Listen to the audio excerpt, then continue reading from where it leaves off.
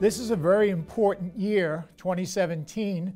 It's the 500th anniversary of the Reformation. And so I've been asked to talk about the 5 solas.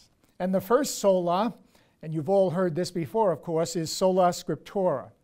The Bible alone is our highest authority. By this, of course, we mean that Scripture is our highest authority in the sense that it is the highest norm or standard that we have. It trumps every other standard in Christian life. And so whether we're talking about our own experience or the experience of others, if it contradicts Scripture, then we have to be open to correction by Scripture. And in each one of the 5 solas that I'm going to be talking about, I am also going to come back with a but. And though I've affirmed that Scripture is sola scriptura, it's the highest norm or authority, Scripture is never alone. It's never alone because we read Scripture, for example, in the light of tradition, the tradition of the church, or in light of our own tradition, the broader Wesleyan tradition.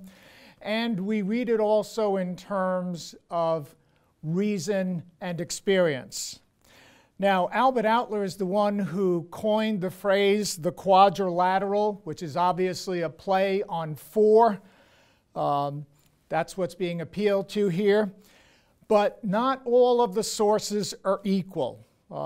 It's a quadrilateral, not an equilateral.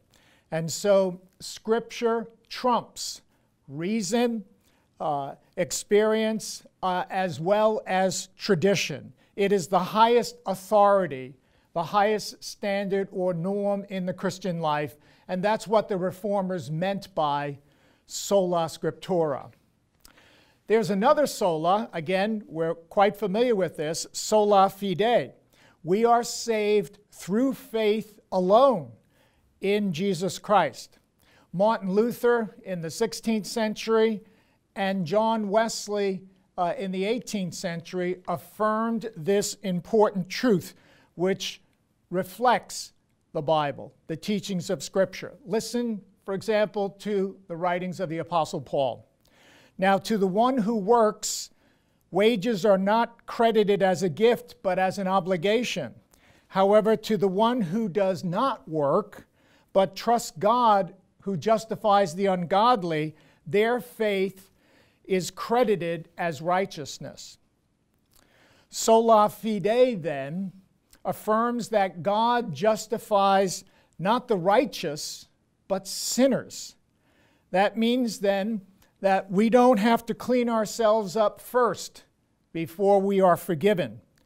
Sanctification or holiness follows justification. It follows the forgiveness of sin.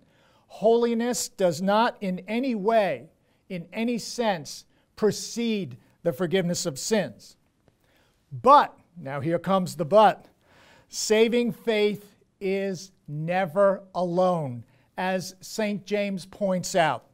Faith without works is dead. Put another way, justifying and regenerating faith will produce works, all manner of good works that make up the life of Christian discipleship. A good way of expressing this is that faith is active in all manner of good works, that good works are the lively fruit of our justification, showing that we have a lively faith, not a dead faith. Then there's sola gratia. We are saved by the grace of God alone. And so we're not saved by human effort or by works. Listen to the Apostle John.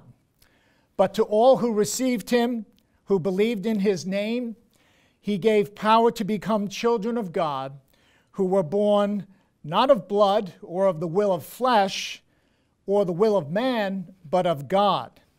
And again, listen to the Apostle Paul on this score. For it is by grace you have been saved through faith, and this is not from yourselves, it is a gift from God, not by works, so that no one can boast. Sola gratia means then that sinners are forgiven out of the great mercy of God, who offers sinners not condemnation, but, and this is an important word here, the gift of salvation through faith in Jesus Christ. And if salvation is a gift, then we are able to receive it now. But sola gratia grace must also be understood in the context of the moral law. And so for Wesley, it's always going to be law and grace, lest grace be misunderstood simply as indulgence. And so Wesley argues in a way similar to Luther, the law sends me to Christ, but then Wesley also argues that Christ sends me back to the law. Not for justification, because we're already forgiven, but Christ sends us back to the law for illumination, so that we might know what the express will of God is. And then there is solus Christus. Jesus Christ alone is our Lord, Savior, and King. That is, we come to salvation only through faith in Jesus Christ as our mediator, our one mediator between God and humanity. Listen to Scripture. And there is salvation in no one else, for there is no other name under heaven given among men by which we must be saved. Well, this sounds so exclusive, especially in our postmodern context. But let us reason together. What about Moses, some might say, or Confucius, or Buddha, or some other great religious leader? They cannot redeem, simply because as sinners, they are a part of the problem. Only the God-human can redeem. That is, someone who is not a part of the problem. Only the God-human can overcome the alienation, the distance between God and humanity caused by sin. Only He can bring about reconciliation and atonement. Simply put, God must come. Emmanuel must be present. The incarnation must happen. All these others cannot redeem because sin bars the way. But though salvation is only through the name of Jesus, He is not alone.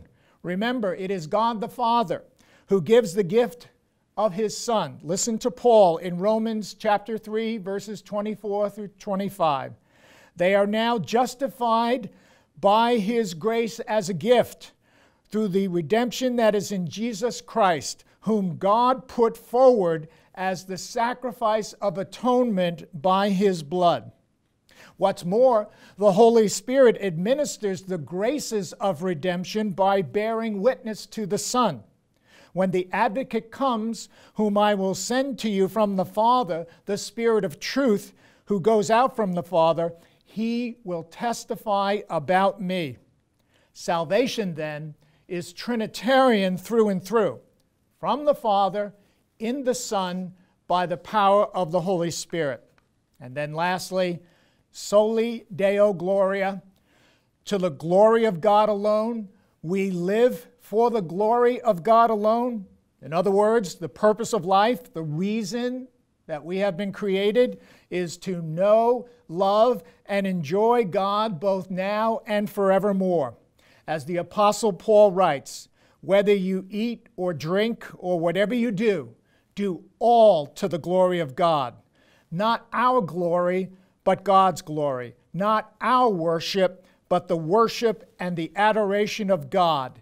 And there are no ands, ifs, or buts about it.